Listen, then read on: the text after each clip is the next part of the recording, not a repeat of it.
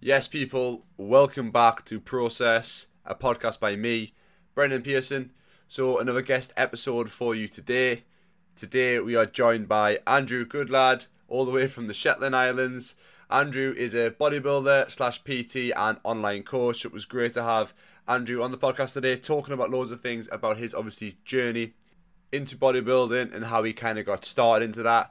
We talk a bit about some of the newbie mistakes that a lot of gym goers do make right at the start of their journey. We made a lot of them ourselves. We talk a bit about Andrew's journey at university, how he almost got to the point where he had an eating disorder. He was around 59 kilograms at around 6'3", and now he's up to the point where he's 100 plus kilograms, bodybuilding, his eating health habits are back to normal, and he's eating over 5,000 calories in the off season. So we talk a bit about that, his early role models, and then also a bit about bulking tips for anybody who wants to put on a bit of muscle, some of the common mistakes and misconceptions about that. So overall, a good topic to do with bodybuilding and as well wanting to put on a bit of size. So if you're interested in that sort of thing, this podcast is definitely for you. Also forgot to mention, me and Andrew do dive into a bit about how to deal with being tall and training. So we are both over 6'3". Andrew's 6'3" and I'm 6'5", so we both have trouble with certain movements like squat and bench press. So we talk a little bit about that. So if you are a taller lad or a taller girl, then this might be interesting for you as well. So loads of topics to talk about. We'll get on with the episode. This is Process. Right, welcome back to Process, the podcast. Today we are joined by another guest. We've got Andrew Goodlad, all the way from the Shetland Islands, out in the middle of nowhere. Thanks for coming on, mate. Thanks for having me on. No worries. So, in fact, I'll let you introduce yourself, kind of what you do, what you're doing at the minute, obviously during lockdown and stuff like that.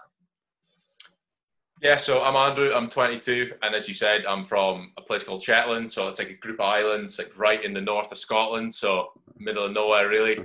And basically, I do like online coaching and one-to-one personal training, but I'm quite new to it. Like, so as you know, it takes quite a while to like build these sort of things up. So it's just a case of trying to get a bit of momentum with that. But enjoying it so far. So that's kind of what I've been doing since I finished uni. So yeah. So we'll touch on uni and stuff like that in a bit, but it's weird, like we were talking just before the podcast, it's weird kind of meeting someone that you've never met before. Like we've literally spoke on Instagram, I think it was a few months ago.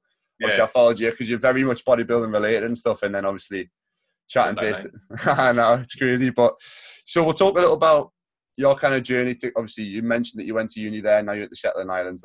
I'm guessing that's where your family's from originally. Yeah, I've lived here all my life apart from going to uni. So yeah, so obviously getting into bodybuilding, starting say from school, where did the kind of interest into bodybuilding kind of come from? Yeah. So before I went to uni, I was never really like into the gym. Like probably went like a handful of times. Very similar to you, always just like football like the whole time. Yeah. You know, like 5-6 times a week. Goalkeepers union, so was a fellow. I was going to mention that. And then finished high school and then went down to study at a university in Edinburgh to do biology. And then obviously since I was so into football, it was the case obviously like, right, let's join the football team. But in order to join the football team, you had to buy a year's gym membership at the university gym for some reason. So since I paid for a whole year, I was like, right, well, I might as well start kind of like using it a little bit. But like I went like a few times a week here and there during my first year of uni, but never really like, you know what I mean? I had no idea what I was doing. Just literally like going a couple of times, didn't warm up, hopped around all the machines. Pretty sure I had a day when I just did like abs or something, you know what I mean? Didn't have a clue what I was doing. I don't even count that as training. But basically, as the year at uni went on, kind of stopped enjoying playing football as much. So I kind of decided coming to the end of that year that I was going to like take a year or a season out of football.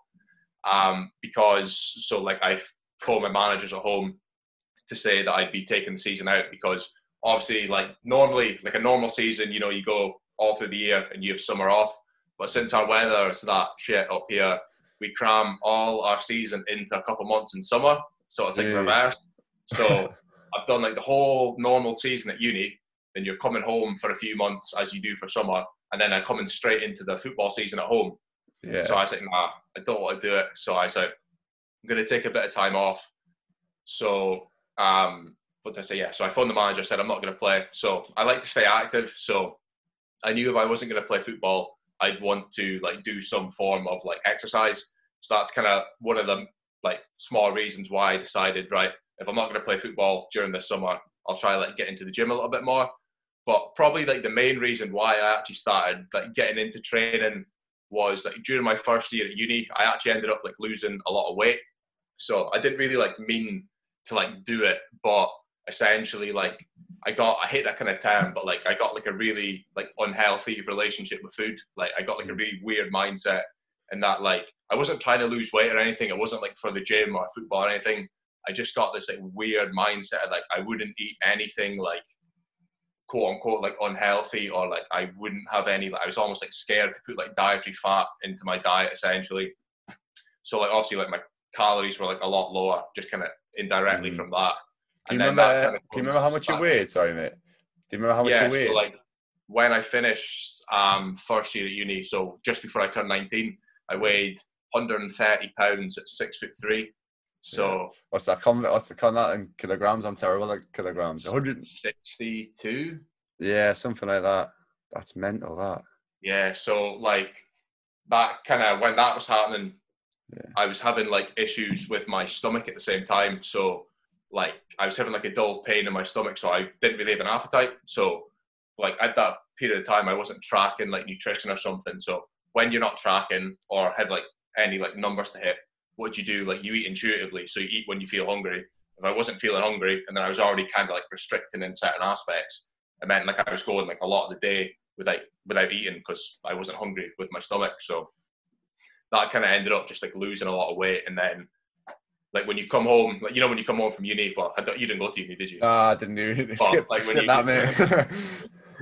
When you come home, like everyone comes back to Shetland, and then obviously like you all go on nights out and stuff like that. You've not seen people in a few months, and then I had a few people say to me on a night out, like, "Oh, you're looking a bit ill. You need to eat food, etc." But like I don't take things to heart. So like the people who said it to me, like it doesn't bother me. Like their opinions don't mean shit. But it kind of made you think, like, right, if other people are kind of pointing out to you, maybe you need to start kind of like doing something about it. So I'd say that's kind of when I got started when I was around 19, about 130 pounds. So that's first year. It was like 59 kilograms for anybody who doesn't do pounds, because I'm terrible.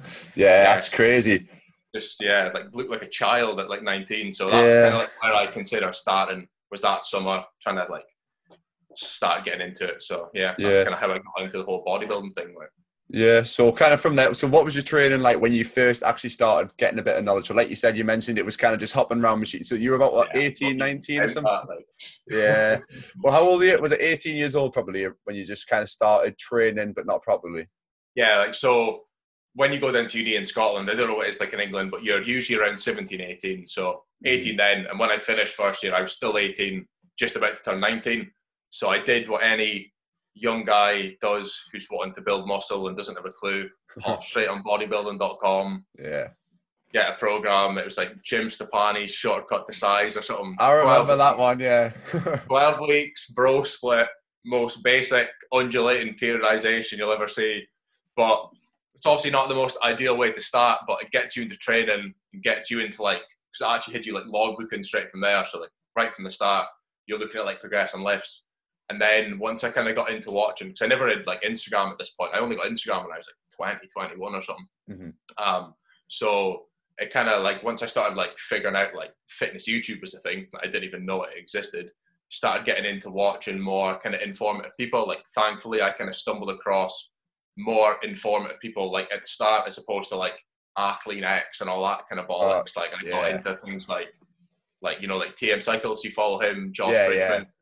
They were like, and AJ Morris were like three of the first people I kind of stumbled across, and I saw them kind of talking about the higher frequency kind of approach to training. So that's kind of how it kind of developed over time from there. So I was gonna say, because when I first started, the people that I looked up to and stuff and watched were like Mike Rashid and stuff. So it was very much overtraining. So I was probably, when I first started like looking into training and stuff, I was probably like 18, 19. It was literally just volume. And then on top of that, I was playing football full time at the same time. So I was just killing myself. I wasn't getting anywhere. I put on some size. So I was probably, when I was about, I remember 17, I think I was about 6'3". I'm 6'5" and a bit now. and I was about 72 kilograms. So I managed to put like a bit of weight on from then, but obviously you get to a point and I was training too much and it kills you. But you were lucky that you actually had some decent influences. Well, I did, but that's the thing when you're on about volume. Like when I first heard about push-pull legs, I was like, all right, sweet. Right, push-pull legs, 6 days in a row, 1 day off, and just like ridiculous amount of volume in each session, like 50 sets or something, like not knowing how to like structure it. And then it is like, obviously, like the whole like overtraining thing, but you were definitely doing far too much to see like proper like results. And then just gradually over time, like watching more videos, like when you get Instagram, follow people, then you kind of realize, right, this is kind of how you like structure a push-pull leg session kind of thing. So the first couple of years when you start, like you say, like, oh yeah, I started training at 19, but the first couple of years they're never productive, really. Yeah, you don't really know what you're doing, do you? Unless you get like that's why I say to people, like, one little bit of advice that I would give people who are just kind of starting training is get a coach, because they help you so much. Like, just think the amount of years that like me and you have wasted. Well, I say wasted, like learning the proper process of training and obviously programming and what have you. If you get a coach straight away, you're literally bypassing 2 years of your lifting career and you're going straight to like the point where at, and then you can obviously just learn from there and you learn more things. So yeah, it's a bit of advice for anybody just starting out who's a newbie to training. Like, it's one of them things that when you get into lifting, like you don't, no one really wants to spend money on a coach or a PT. They think, you kind of think you know all, but like you said, like you're still making progress, like since you're new to the gym, you can do really anything and you'll make progress, but you are still like, it's not optimal and you are kind of wasting your time. You're probably wasting a lot of money on like pointless supplements during that time as well. So I would just say, like, if you're new, just hire a coach. You know what I mean? 100%. It will be a benefit. Like, can you think of any, like, just off the top of your head, any stupid things? Like, I'll give you an example. I remember what I used to do was, well, obviously I used to do chest day, back day. Oh, classic. All that. Obviously, used to go through all through that. But I remember at one point, I think I was doing, because I was full-time football, I wasn't training legs. I was going push, pull, literally with no rest days in between. But I remember I literally used to get the BCAA capsules. I used to have 6 of them before I would train. Then go and train. And as soon as I don't know, I just thought it was going to help us, like, energy. Yeah, energy tablets. Like, there's so many stupid things. I used to always slam a shake, literally straight from the gym into the change room, slam a shake as soon as possible. And then just, can you think of anything that you used to do? Probably similar sort of things. Because when I did first start training, when I moved back down to uni for the second year, first gym I trained at was Pure Gym. So it's never that good, but I remember doing the same thing as you. In the locker room, like in the locker, straight after I finished training, I already ate a protein and like, I think it was like maltodextrin shake mixed up, like absolute horrendous on the stomach. But as soon as you finish training, boom, straight in there, neck that. I'm trying to think of any like stupid kind of things. Just like, I think when I first got into it, I was really bad for like eating all like the high protein like snacks and things you'd see on my protein snacks. I thought, you get fucking massive eating them. and then like all like the, what do you call it? Like the testosterone boosting tablets. Oh, did you try them? I was always too scared to try them. I was like, nah, steroids. Stay away. What is it like?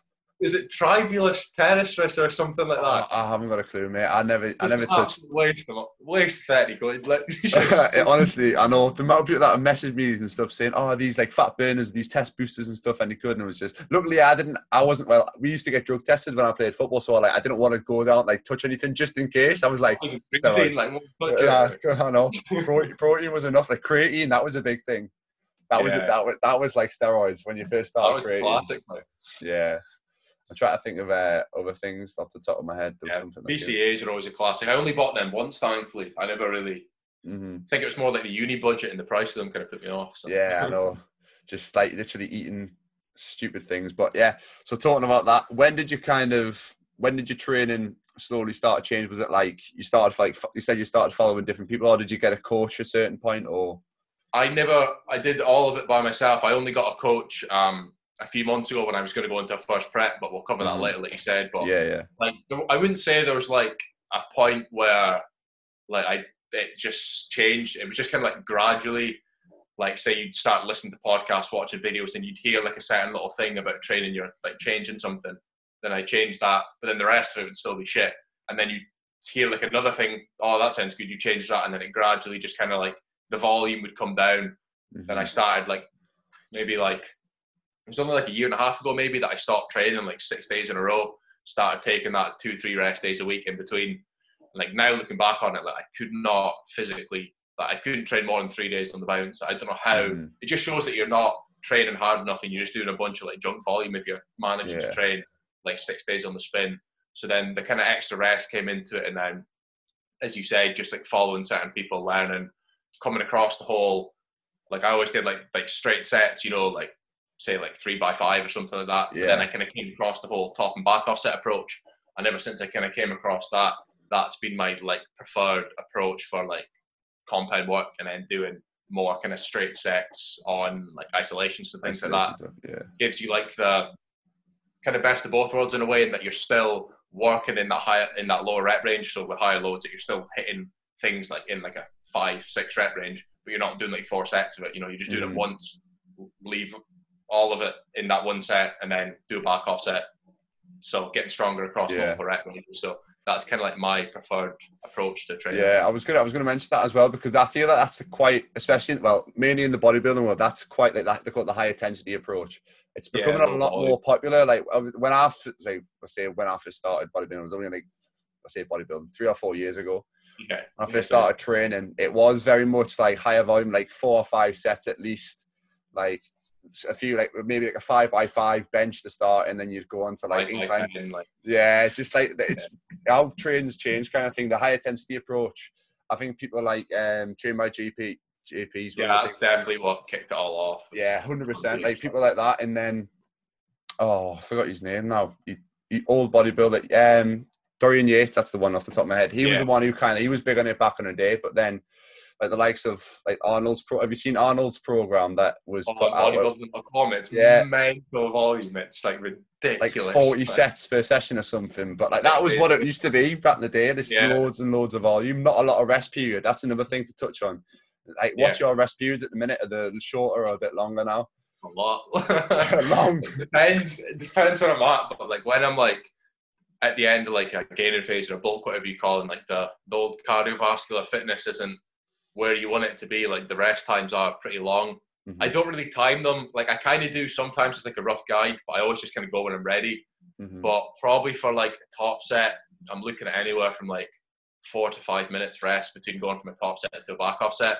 And then all the isolation stuff, I keep it, you know, like 1-2 minutes. But all my compound work is definitely a lot longer. Like, especially if like you've only got, say you've got one set of 5 to 9 and one set of 10 to 15, you've only got like those 2 sets to like go and take like a progression. So I'm not going to go and like fuck up by taking, it's been a minute and a half, I need to go do my back off set now. Like if I've done like an all out like 4 or 5 repper on like a deadlift, I'm probably going to take like 5-6 minutes before I go into my back off set, just because I'm that like knackered from it. So I was going to say, I think a lot of people probably when they listen to that, they're thinking, like, I swear, like the optimal range was like 90-second rest tops, if that. Like that's what it used to be like back when I first started training, like 2 minutes top. But like there's more research coming out, and especially if you're doing like a higher intense approach, where you're literally like they say train to failure, but you literally are trained to failure. Most of the time you need a what's this? Removed. Something just popped up. You need all that rest period so you can actually get your mind right first of all, and then you need to save all your energy for that top set, and you will need like a spotter and stuff for those sets, because you're not just going until you feel, if I don't wrap this now, I'm going to drop the weight. You're going until you actually fail. When people I don't think a lot of people realize that when they see failure training, and a lot of people are thinking like, I'm not going to get a pump. That's another thing. Like the pump isn't going to make you grow just because you're doing 4 sets of 20 chest flies and your chest's like flying, or you do 1 million push-ups. Doesn't mean that means I'm growing. Like the approach that you're going for, whether you're doing the heavy weight and you're giving yourself a lot of rest period, and you are able to lift more weight, so that over time your muscle has to adapt to this progressive overload sort of thing. And then obviously you still get your pump work in with your isolations in a way, but that's something a lot of people kind of get confused about. How long are your sessions taking roughly at the minute? Depends. I think home workouts take longer because you're fanning around with like adjustable dumbbells and things, but legs can take, not including warm-ups, I take ages warming up, probably about like 2.5 hours. pull sessions are pretty similar. I'm deadlifting, and a push session's probably like an hour and 45, 2 hours. So they do take a while, but then when you look at it, like I did legs yesterday, and it literally took me like 3 hours. And I look back at the session, and it was literally like 15 working sets. Yeah. And that includes 3 sets of calves at the end. You know what I mean? Yeah. It's like, it's crazy. Like I take my time. Like I really do take my time warming up. Not like after I've done like dynamic stuff at the start, but in terms of actually like warming up in the movement. Say like you're going for a top set on a deadlift for some, like for example, like say I'm hitting like a all out like 5 rep max in a 5 to 9 rep range. I'll do like 6 warm up sets just leading up to that top set. You need to though when you're lifting heavy. And then you're taking a couple minutes rest in between those warm up sets. It's not like I'm whacking one on, going straight into the other. So like building, sometimes like I'll spend like just like over an hour just deadlifting, and I'm doing 2 sets. Yeah. You know what I mean? Like, it takes you that long. It's not as if you can go like, say your top set's like 200 kilograms. It's not as if you can go right 60 kilograms, 100 kilograms, 150 and 200. Like you need little increments in between kind of thing. Like first of all, you get injured, and you need to kind of get used to that movement as well. The more that you practice it as well. Like for example, like taking my deadlift for example, like before I started dieting a couple months back, I got it up to like 240 kilo for 4 beltless. Decent. So then my warm-ups would be like 60, 100, 140, 160, 180, 200, 220. That's 7 warm-up sets before I've even done my top set. So like it takes like, plus I found like when, especially when I was like pushing like my weight up like quite a lot, and then I was getting strong for me, like the stronger I was getting, like the more like time I was needing in between sets as well, in terms of recovery as well, just because it was taking like so much more out of me. Yeah. And then like my volume would come down as a result of that. Because like you'll probably know as well, like when you're getting stronger over time, like your volume just comes down just because you just can't physically recover from the amount of sets you were doing like previously. So I think that's a good point to make, because I think a lot of people, especially people who maybe just start on bodybuilding, might be, I want to do this high intensity approach, but there's 2 things. Like your technique's not mastered at that point. And if you're only doing 2 working sets in an exercise, that's only 2 working sets. Like obviously maybe you probably need 1 warm up. If say your first time in the gym, or like you've been a few times and your top set on dumbbell bench press is like 15, 20 kilograms, like you don't need to have 6 or 7 warm-up sets just to do 2 sets of 20. Like you'll be fine. Yeah, you just literally just probably a set with 10 kilograms, and you're probably fine to go into it. But you need to practice that. So I think for if you are like a newbie, something with a little bit more volume, just so you can get the kind of the exercise kind of technique and stuff spot on. The more that you do it, the more your motor patterns and stuff, motor recruitment's going to be better and better. And then also, like I said before, you don't need that rest period, because it's not putting as much like taxing on your central nervous system if you're only lifting 20 kilograms compared to hundreds, what you can do down the line. But yeah, if I like say I get like a online client, like a new client come to me, and like the training experience is pretty slim, and like, you know, they're quite new to weightlifting, but I won't put them on a top and back offset approach, because there's just no point, because like you said, execution's not going to be on point. Like if you're going for like 1 all out like 5 rep max on a back squat and your form shit, all I'm going to do is like hurt them essentially. Yeah. And then also when you are new to training, you don't know where your failure point is at. Like you can say to someone, right, you've got 1 set, do 5 reps to failure, and they'll stop when it starts getting a little bit hard. They'll have like 4 or 5 reps left in the tank. So there's just no point in me giving them 2 working sets, because it's just going to do like fuck all. Yeah. So I put them on like a slightly more like linear approach to the working sets. So say like instead of like 1 top set, 1 back off set, say like 3 sets of like 6 to 8 or something, and then make sure they get the technique nailed down. They can actually learn to like take things to failure. And then once like they've progressed onto that, then you can be like, right, we can start maybe implementing something like that. But there's no point in doing it right at the start if they've no training experience, because it's just not going to work. You're not going to, especially with the online coaching approach. Like it's different when you're in like one-to-one PT environment. You can obviously push them, and you can obviously spot them, engage and stuff. But it's when I've trained clients and I say, right, 1 more rep, and they're absolutely fine and stuff like that. And it's like as if they get scared, like on a bench press. And it gets heavy, and they just leave it on the chest. I'm like, you had about another 5 reps in you, but they don't want to push. Or like when the concentric slightly slows down, then they rack it. I'm like, no, that's when the set starts. Like you've got way more left. Or technique goes, like you'll see, especially when you learn the big compound moves, like you probably do have the strength, but your coordination isn't there. Like you can, if you haven't, especially even us, if we say transfer from doing like a barbell bench press to dumbbells, like after like a 3-month period, you're shaky, your coordination, like everything's just lost, and you're like, and you might be like 5 or 10 kilograms down or a few reps down from what you know you're actually capable of doing,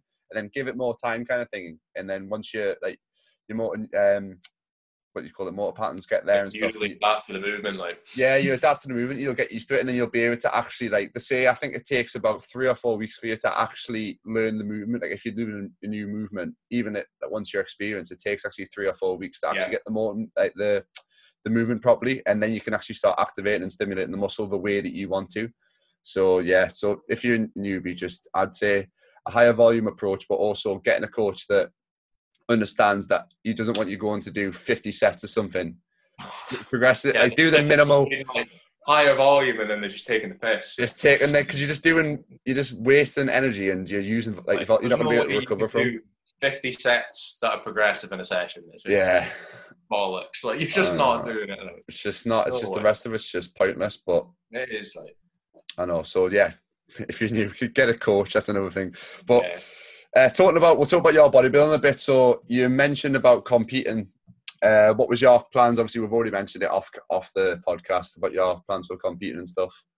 Yeah, so I decided kind of like back end of last year that I was wanting to compete this summer, just because it would be the last year I could compete as a junior in like the UK DFBA, because I think the junior cut-off's like 23 and under. Then I turn 23 soon, so by the time the next year comes over, I'd be too old for juniors. So decided to get a coach. So I hired a coach in like October last year, just because I don't like you should work if you're going to go into a prep and you're going to have a coach. I'm a firm believer that you should work with them for a few months before, like in the back end of like your off season, just so like they can learn your body, like kind of know what works for you, as opposed to just going right. I'm 15 weeks out, I'm going to hire a coach, and then the first week he's learning me is during prep. So I hired a coach like for that with the aim of competing in this June in like a qualifier for like men's physique.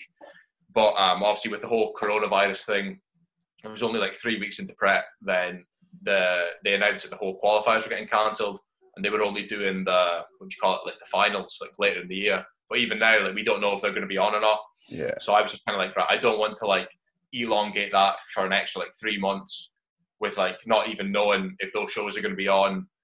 It's probably not the best time to like diet down to that low levels of body fat, like weaken your immune system, or like probably not the best time, just in case. So I was like, I don't want to do it. Like it's not going to be most optimal. And then you kind of think as well, like the amount of people, like with the gyms being shut as well, like training's not as optimal as you want it to be. Like how many people are even going to compete? You know what I mean? Like chances are 90% of people have sacked this year off straight away. Yeah. So I just ended up because I was going to be doing like an 18-week prep, only 3 weeks into it. So I just ended up dieting for another like 10 weeks just to kind of clean things up, get body composition into a better place before now, just like entering back into push-up. And then the plan is I'll either potentially try compete next year, or I'll take another year out and go 20 years now, 2022. Yeah. So 2021 next year. Just because obviously I know I would have had like a better chance like competing in the junior, but the step up to the men's is massive, because you know what I mean? Bodybuilding's one of them sports where it's different to everything else, and that you actually get better as you get older. So obviously you'll be competing against people in their 30s with like 20 years more training experience than you. So I know obviously the step up is going to be big, so I think I could do with an extra year of growing. And then with like the men's physique thing, it's definitely not like if I do get the bug for competing, I want to keep doing it. It's probably not the category that I'd want to like stick with, but it's definitely one that's kind of like just kind of like ease yourself into it, if that makes sense. Like, if that, you know what I mean. But so is it men's physique that you're competing? It was going to be men's physique, yeah. Men's physique, yeah. That was a good thing that you touched on briefly there, like taking time out to actually put on size. For a lot of not just bodybuilding, but in general, people are like, oh, I want to put on size, but I want to be shredded at the whole time. Like, if you're a newbie and stuff, there is ways that you can kind of do it, but not optimally. Like realistically, if you want to put on size, if your goal is to put on size, you want to put you can't just bulk for 3 months. Like realistically, it's going to be pointless. Like taking a good full year out, probably minimum, is probably the best way to go. And you're going to have to accept the fact that you're going to be a little bit like not chubby, but yeah. So you can take it to the extremes and you can get a fat, and just like bodybuilders obviously take it to the extreme, eating like, well, how many calories are you on normally roughly when you're at the peak of your bulk? At the back end, before I started dieting, I was on for the last few months like 5,500. Yeah. So You're big, like you 6'3", and how much were you weighing roughly? 6'3", I was 230 pounds at the time. Yeah. Now I'm like 210. So yes. working my way back up. But so it's heavy. A lot of food.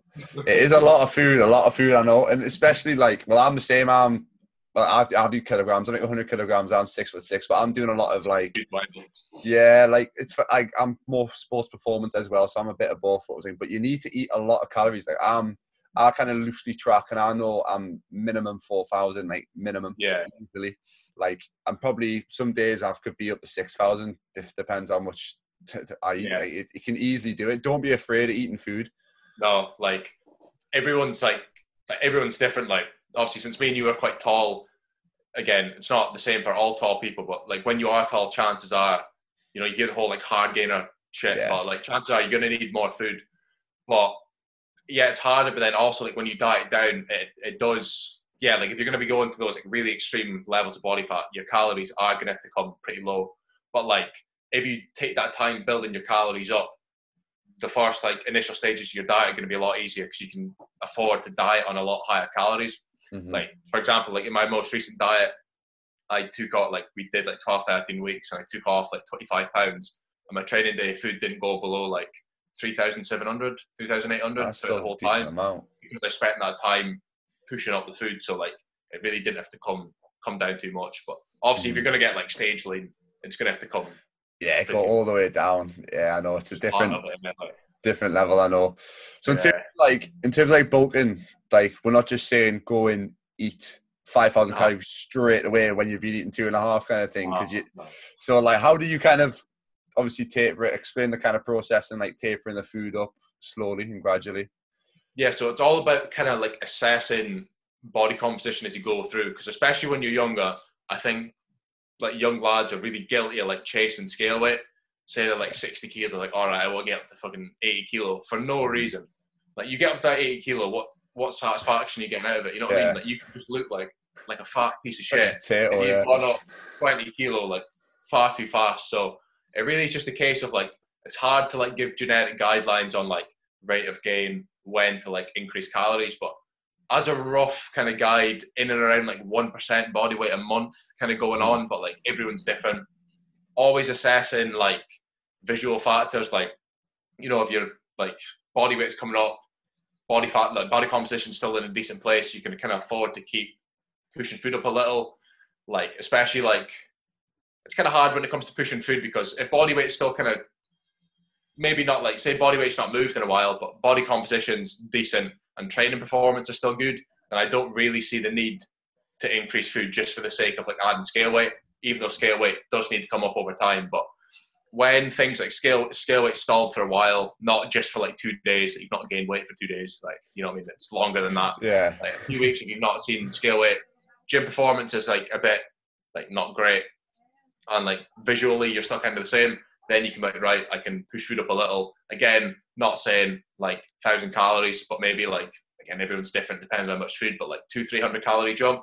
And then again, do the exact same thing, like reassess gym performance, visuals, scale weight, take all that kind of into account. Appetite as well. It's definitely digestion. Digestion, something that has to be looked at when you're pushing up. Like if you're pushing 5,000 calories, things have stalled, but your digestion's like in the gutters.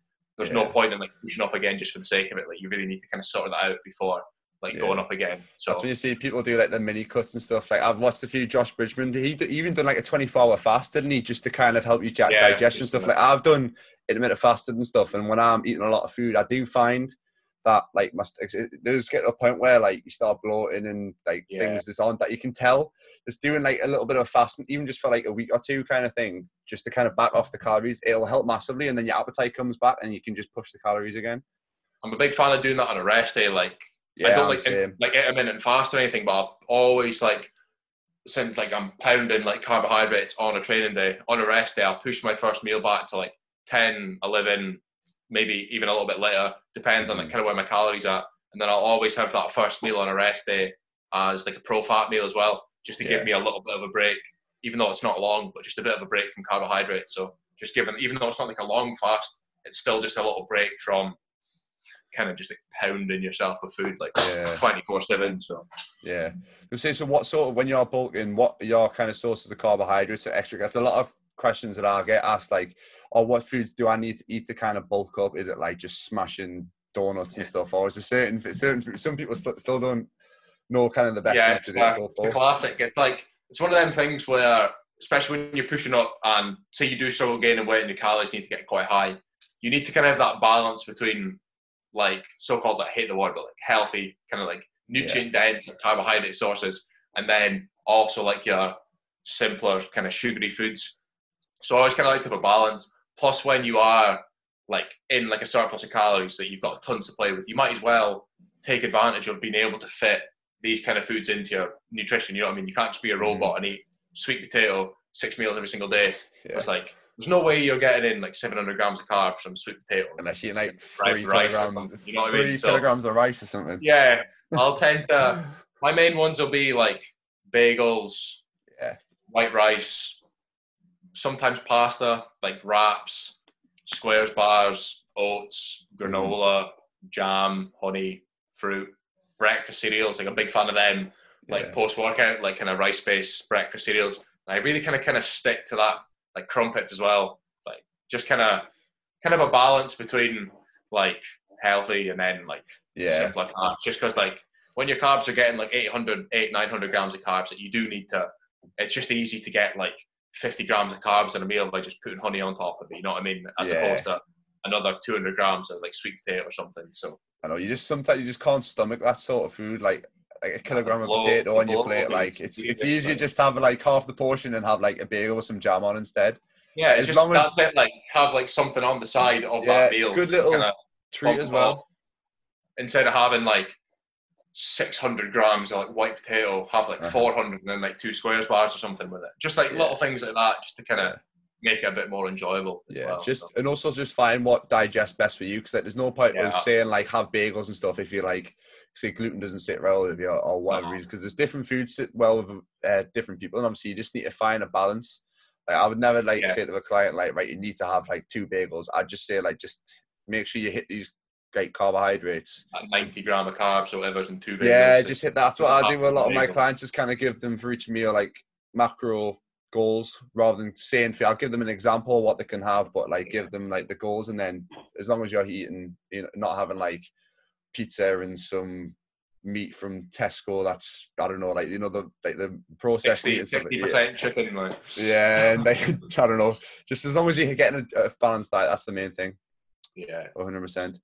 So moving on, like, in terms of nutrition, actually, I was going to talk about pre-intra, so they call like the peri-workout window nutrition. So a lot of people don't really know about the benefits and stuff and how to kind of set it out. So in terms of like your pre-workout meal, what do you have, and kind of where, like how close to training do you have it? I know people like have different preferences on things like that. Yeah. So like you said, everyone's like super like individual in terms of like what they can have, like how long they need to wait before like training and that.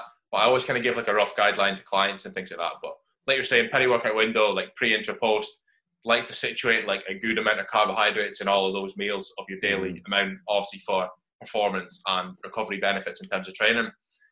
With like pre-workout, I kind of find anywhere from like 1 to 1.5 hours like sits well with me, like from having my pre-workout meal to training. I used to like eat my pre-workout meal and train like 10 minutes later.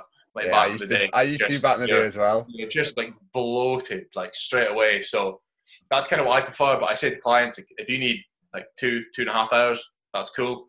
If you can train, like even when they say, oh yeah, I'm ready to go after 45 minutes, I still kind of say like leave it a little bit, just because you'll start training and you'll start noticing and stuff, and there's nothing worse than training. You feel like food's coming up your stomach and it's not ideal. Yeah. And then in terms of like carb sources pre-workout, again, everyone's different. Like some people prefer like high GI carb sources, you know, so ones that are going to digest a little bit quicker. Other people can't do that because they end up like just feeling a bit hungry, so they'll go for like low GI, like slower digesting kind of carbohydrates. Personally, I prefer more of like a quicker digesting carb pre-workout. So for like the most time I can remember, I usually just kind of stick with white rice. very bro, like chicken and rice pre-workout meal, but it just sits well with me. So obviously pre-workout meal, again, can't give like, oh, you need to have this amount of carbohydrate, because it depends on like the individual. I typically won't go over like 100 grams carbs pre. I usually kind of stick it around there. But if calories are really high and I feel like I can stomach it, then I will. Obviously, we're looking to get in like a bolus of protein in that meal as well, like in around that minimum like 25 grams from a complete protein source. And then I also like to put in a bit of dietary fat in that meal as well. Again, the amount depends, but I'll around like 10 to 15 grams added dietary fat just to help blunt and like slow down the absorption, digestion. Especially if you're having a lot of carbs in that meal, you can fat source. You'll be hungry like by the time you come to train. So just kind of like, you know what I mean? You're not hungry when you train with that little bit of added fat. So. Yeah, I always tell people, don't stress too much about the pre-workout. If you're on higher calories and stuff, 100% get the food in because it's there. But your muscles have got loads of glycogen stores anyway. I think they can store, I can't remember, it's like at least 300, I can't remember what it is, and then there's so much in the liver, and then there's like 100 and something in the liver that it can store. So you can store, as long as you have like for me, I train a lot of the time. If I'm training like earlier in the morning, I'll train fasted, but have a very decent sized meal the night before, like at least 100 grams of carbs and stuff, like with my last meal, like 2 hours before bed or something like that. So don't worry about it too much. And then we'll move on to kind of intra and post. I feel are the two more important ones overall. But I'll let you kind of, what's your intra? Yeah, I am actually a big like fan of intras. Also, I don't give it to like all clients because, you know, if you've got like general population who trains for like an hour and they're not really that arsed, I'm not going to say, get some EAAs and some cyclodextrin in you. But no, I do like intra-workout. I do keep mine quite basic though. I literally just stick to highly branched cyclodextrin. Obviously, we're wanting that carbohydrate source. So cyclodextrin, my go-to, obviously, like high molecular weight, low osmolarity. So it's passing through the digestive system really like easily. Like you don't have to draw like blood from the muscles into the digestive tract to digest during your training. So you've got very little bloat from that. Because the mistake a lot of people will make is they'll, like when you're new to intra-workouts, they'll see, I can get 5 kilogram of maltodextrin or dextrose for like a tenner, but why would I pay £25 for a kilo of cyclodextrin? But like I remember I did that with maltodextrin, like fucking, like my stomach was an absolute bit. Like 80 grams of it, like you're bloated like mid-second. So like stick to cyclodextrin. It's just easier, and then I just pop my creatine in there as well. Obviously, it doesn't matter where you put your creatine. It's just I remember to put it in there. Yeah. Obviously, you see a lot of people using like essential amino acids, so EAAs. I personally I think it depends on how serious the person wants to take it and also like disposable income. I personally don't take them because I think if you're getting like a bolus of complete protein in your pre-workout meal and then in your post-workout meal, I really don't see the need to use an EAA. I'd probably only buy them, use them if I was getting them for free. You know what I mean? Yeah. But like, if you want to use them, you can. I'll also tend to put like, if I remember, like a gram of pink salt in my intra as well. And then you can also look at things like, again, depending on how serious you want to take it, like electrolytes, taurine, you can add in there as well. But I personally like to keep it quite simple. So. Yeah, I was going to say, 2 points. The part about the salt, I do the same thing. So I'm either like Himalayan sea salt, but I've just got some. I've seen Totem Fitness. You heard of them? But they've given away like free samples. And my girlfriend's dad, he got some at work, so because he's a paramedic, so he got some from the NHS. And I think they're getting loads of freebies at the minute, obviously. Yeah, so I got loads of. He said I don't like these; they just taste like salt. But it's literally just like it's just like sea salt. So I think it's just like potassium, sodium, magnesium, all the stuff, and calcium, the stuff that you need. Just let you tip that in. So I have that as well. To kind of talk a little bit about the benefits of that, which is obviously you're sweating a lot during training and stuff like that, but we'll talk a bit more about the help in terms of muscular contraction and stuff like that with obviously the added salts. Because I know, I'm not an expert on it. You did biology, didn't you? Yeah, I did. I was hoping you were an expert on it. But I'm not like, we didn't really do salt intra-workout at uni, you know what I mean? So, but no, like you said, it's just basic. Like, it's not essential. Like you said, muscular. Like everyone thinks, salt pump. You know what I mean? It is true. Yeah. Like it's going to help muscular contractions, pump blood flow. Obviously, hydration. Like you're sweating out. You know, you're losing a lot of salt, etc. Like you're sweating out during your training, so it's just a case of like replenishing things like that. But Yeah. I don't. Yeah, It's not just to like add a I'm not little gonna thing. say you need to do it. You know what I mean? Like, Yeah, I think it's good for like, especially if you're like an endurance athlete or football.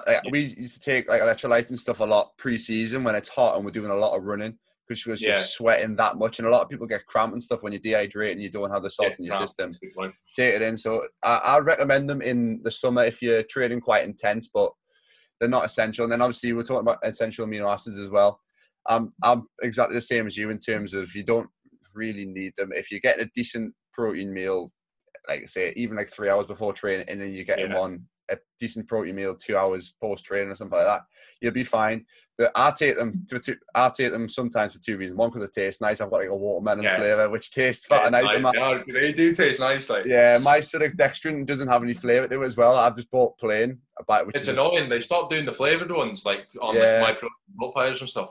Yeah, I get bulk powders one. They don't Yeah, do flavoured ones, so I have my watermelon stuff with my creatine and my sort of dextrin. But I like don't. juice and put it in there. Like, Yeah, so that tastes nice. And then I do it sometimes when I train fasted. Obviously, also you're not fasted if you take an essential amino acids in the no, morning as well. if You're you not. didn't work out for that, you're not fasted. Yeah, Like, You're not fasted anymore. But I take them in the morning if I'm training without it. Just it's more for my own conscience. It's like I would.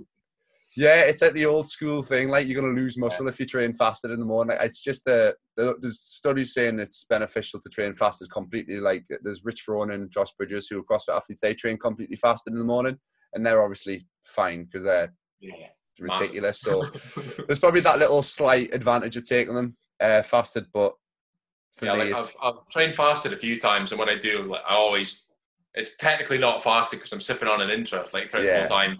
I know what you mean. It's just for like peace of mind, knowing right, I've got a stream of essential amino acids going into me when I'm training. I'm not gonna, yeah. I'm gonna go catabolic. Yeah, that's the thing. It stops you going catabolic. That's what you think. I know, and then it stops you kind of worrying about like, right, as soon as I finish training, I need to go and run and get a meal down us. Which we'll talk about as well. So post workout, what's your kind of how long after training do you have it, and what do you kind of have? Yeah, so the classic, like again, when you first start training, you've just finished, boom, straight in, go pound your post workout meal, but like, you really want to be leaving it. Like I personally leave it anywhere from like 30 minutes to an hour. Mm-hmm. Usually kind of around like 45 minutes after I finish training, just because obviously, as you know, like when you're training, you're in that parasympathetic state, like you're in a stressed state. Like the last thing your body's really like worrying about doing is digesting food. So it's kind of good to just kind of chill out for a while, get yourself more into that parasympathetic state. Just let everything kind of calm down. Did I say parasympathetic state the first time? I think you said, you meant you're in a sympathetic state when you're training. And then I just said that. I feel like I just said parasympathetic twice. Repeat yourself. Obviously, when you're training, you're in that sympathetic state. You're in a stressed environment. Like your body's really not wanting to be. It's not like prioritizing digesting food. So it's good to kind of wait, get yourself, like let your heart rate come down, get yourself into that parasympathetic, calmer state. You're in a better position, just like absorb and assimilate nutrients. So yeah, kind of in around like half an hour to an hour.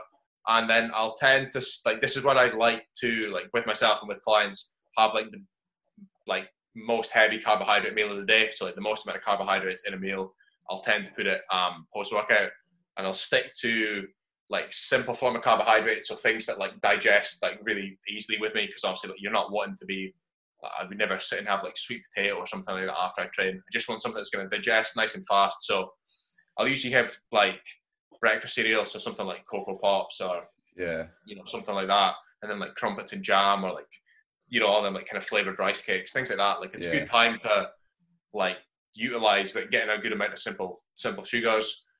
Protein, obviously we're looking again bolus of protein. I tend to just stick to, obviously everyone's like, oh yeah, you need a protein shake post workout. You obviously don't. You can just have like chicken or something. Yeah. But I personally, I just like to have whey just because it's easy, and then I'll tend to like put it on my cereal anyway. And then I keep fats low in the post workout meal as well, like preferably below like 10 grams, just so obviously that's kind of the window we're not wanting to blunt or slow down the digestion of the carbohydrates kind of then. So something that you can get in a big bolus of carbs, it's not going to bloat you too much. Digest nice and fast. So I like a post-workout cereal protein shake. What's the cereal at the minute? What's the cereal of choice? Well, at the moment it's either like Cocoa Pops or like bit boring, but like Rice Krispies, just because Yeah.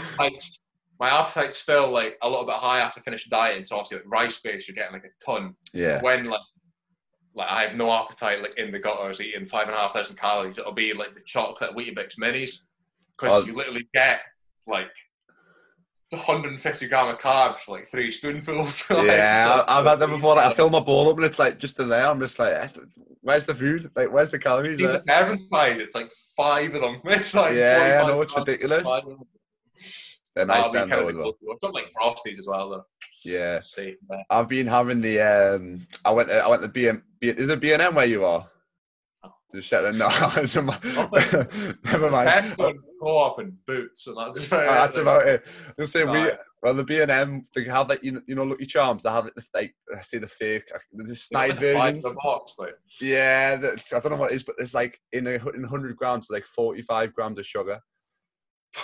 And it's like 85 grams of carbs, 45 grams of sugar. So I've been having like a little bit of them. I'm trying not to have too much because that's high sugar. It's one of them when even though like I'm not arsed, like I don't like people always like when I put up like I'm having like 200 grams of cereal or something. It's like, oh, you're not arsed about the sugar. I'm like, no, I don't really give a shit. Yeah. But you still kind of like I wouldn't have 200 grams of Frosties. I don't think so. My teeth would just be absolutely like done. You know what I mean? It's just a bit. Ball of sugar. Still kind of balance it a little bit and not take the piss with it. Like. Yeah. Don't worry about sugar too much as well. I think there's a lot of studies done saying if you're like a healthy individual, like sugar intake, as long as you're not like literally taking sugar out of the bag into your mouth, you should be fine. Yeah. You should be all right.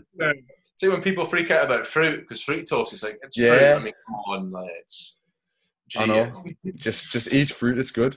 But last little thing we'll touch on because we've been going for quite a bit there. So we're both tall lads, which is you're like 6'3", I'm like 6'5" and a bit. I say a bit. I like rounding it up to 6'6". I'll say 6'6". Yeah, I'm probably like 6'2" of it.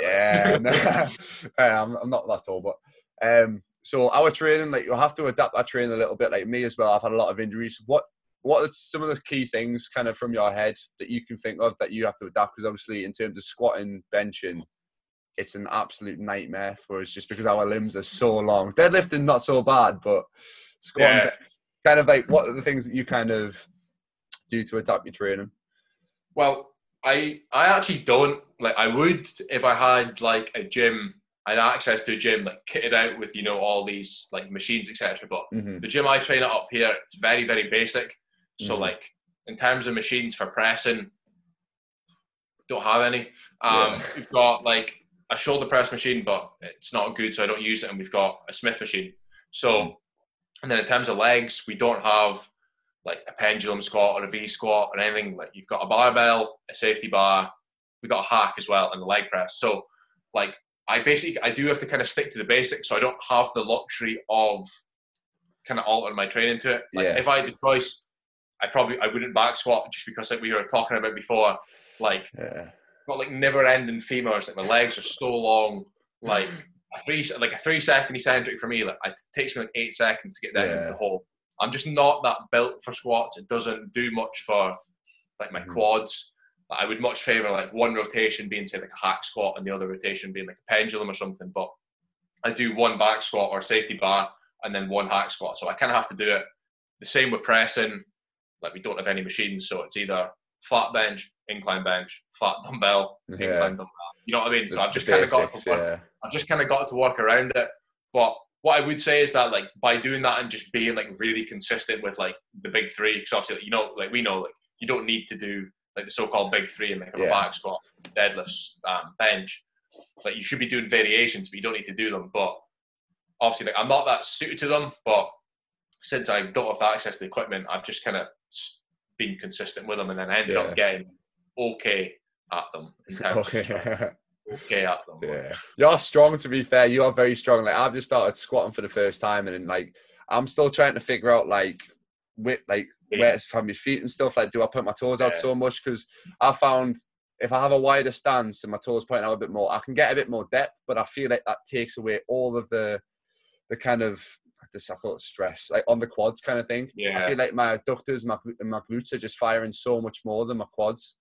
And then I try narrow stance, and my angle ability isn't actually too bad. Like it's not it for how long my legs are. It is decent, but it needs to be even better to actually for me to be able to squat deep with a narrow stance.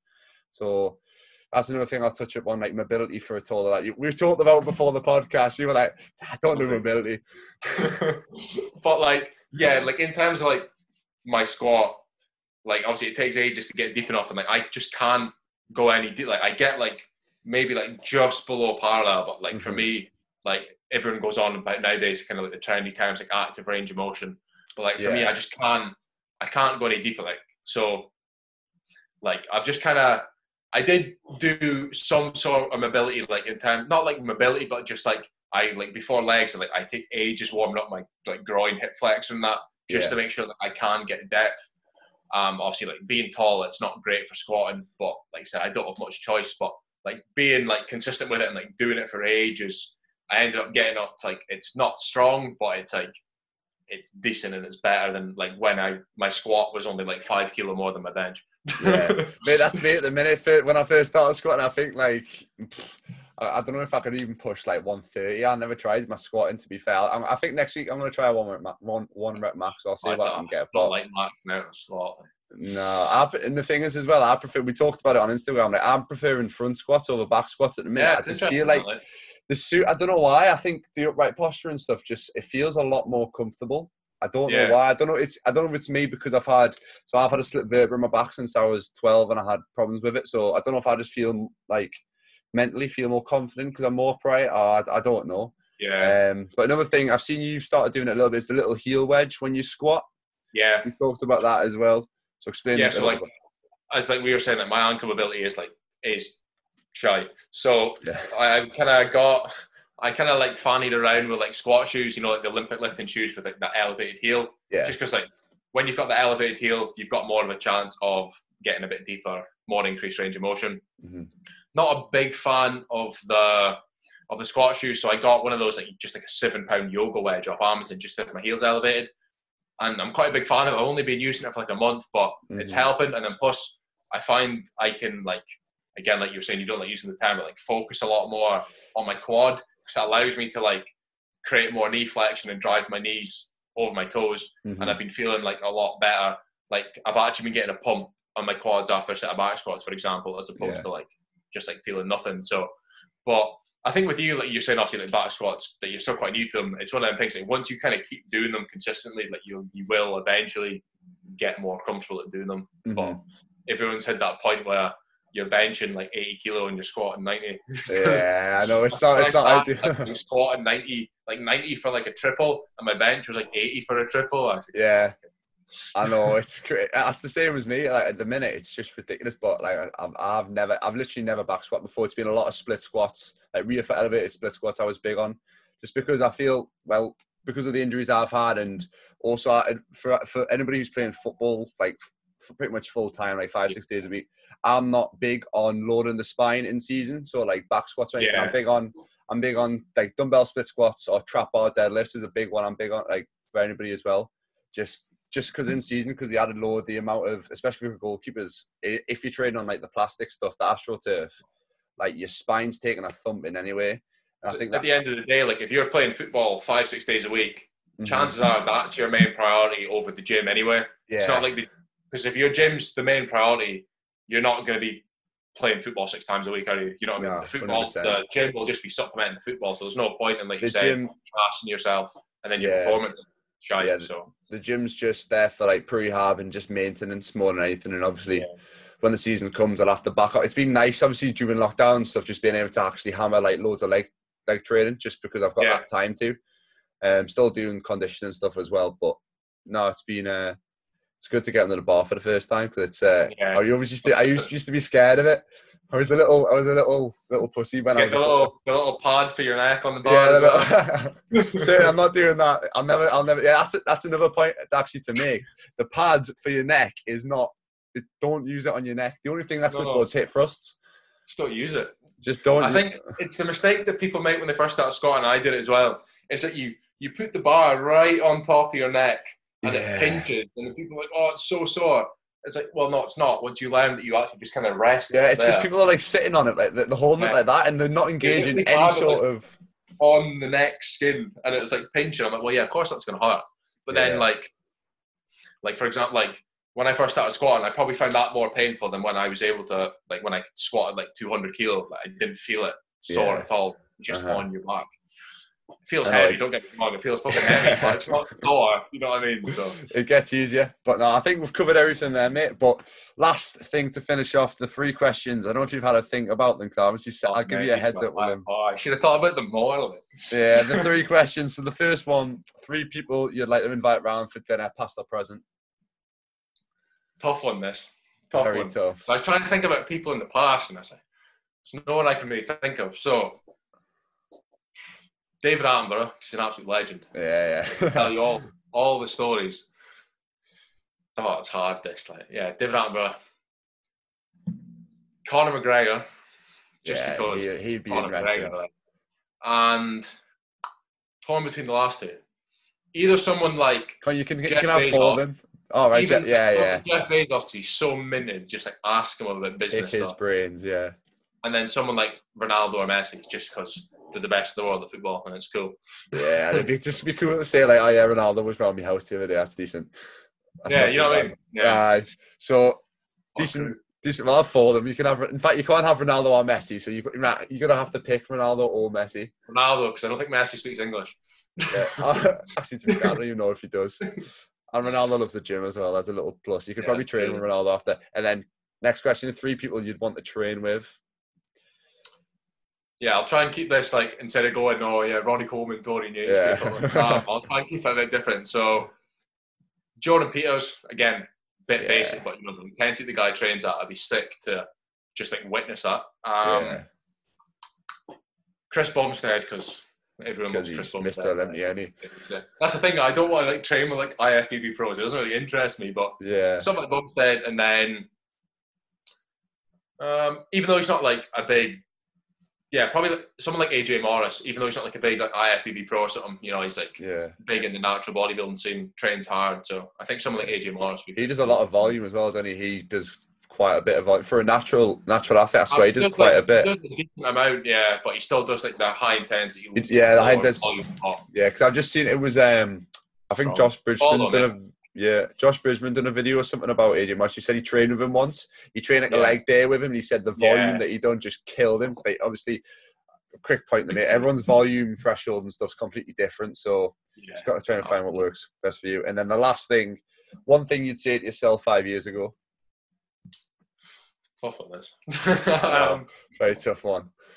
I'd probably link it to the whole thing about food and like just don't be weird and like be scared of eating like dietary fat or like unhealthy foods or something. You know what I mean? Just like be way more relaxed with your approach to nutrition. Mm-hmm. Like I said, don't be scared of like doing things like that, because it definitely like didn't ruin it, but it definitely took away the fun for me in like my first couple of years at university, because it was just like playing with my mind a lot. So, and obviously like your university years are meant to be like the best years of your life and you don't get them back. So yeah, just be a bit more relaxed with your food and just kind of enjoy yourself more. So that would be what I'd say. Like, decent, mate.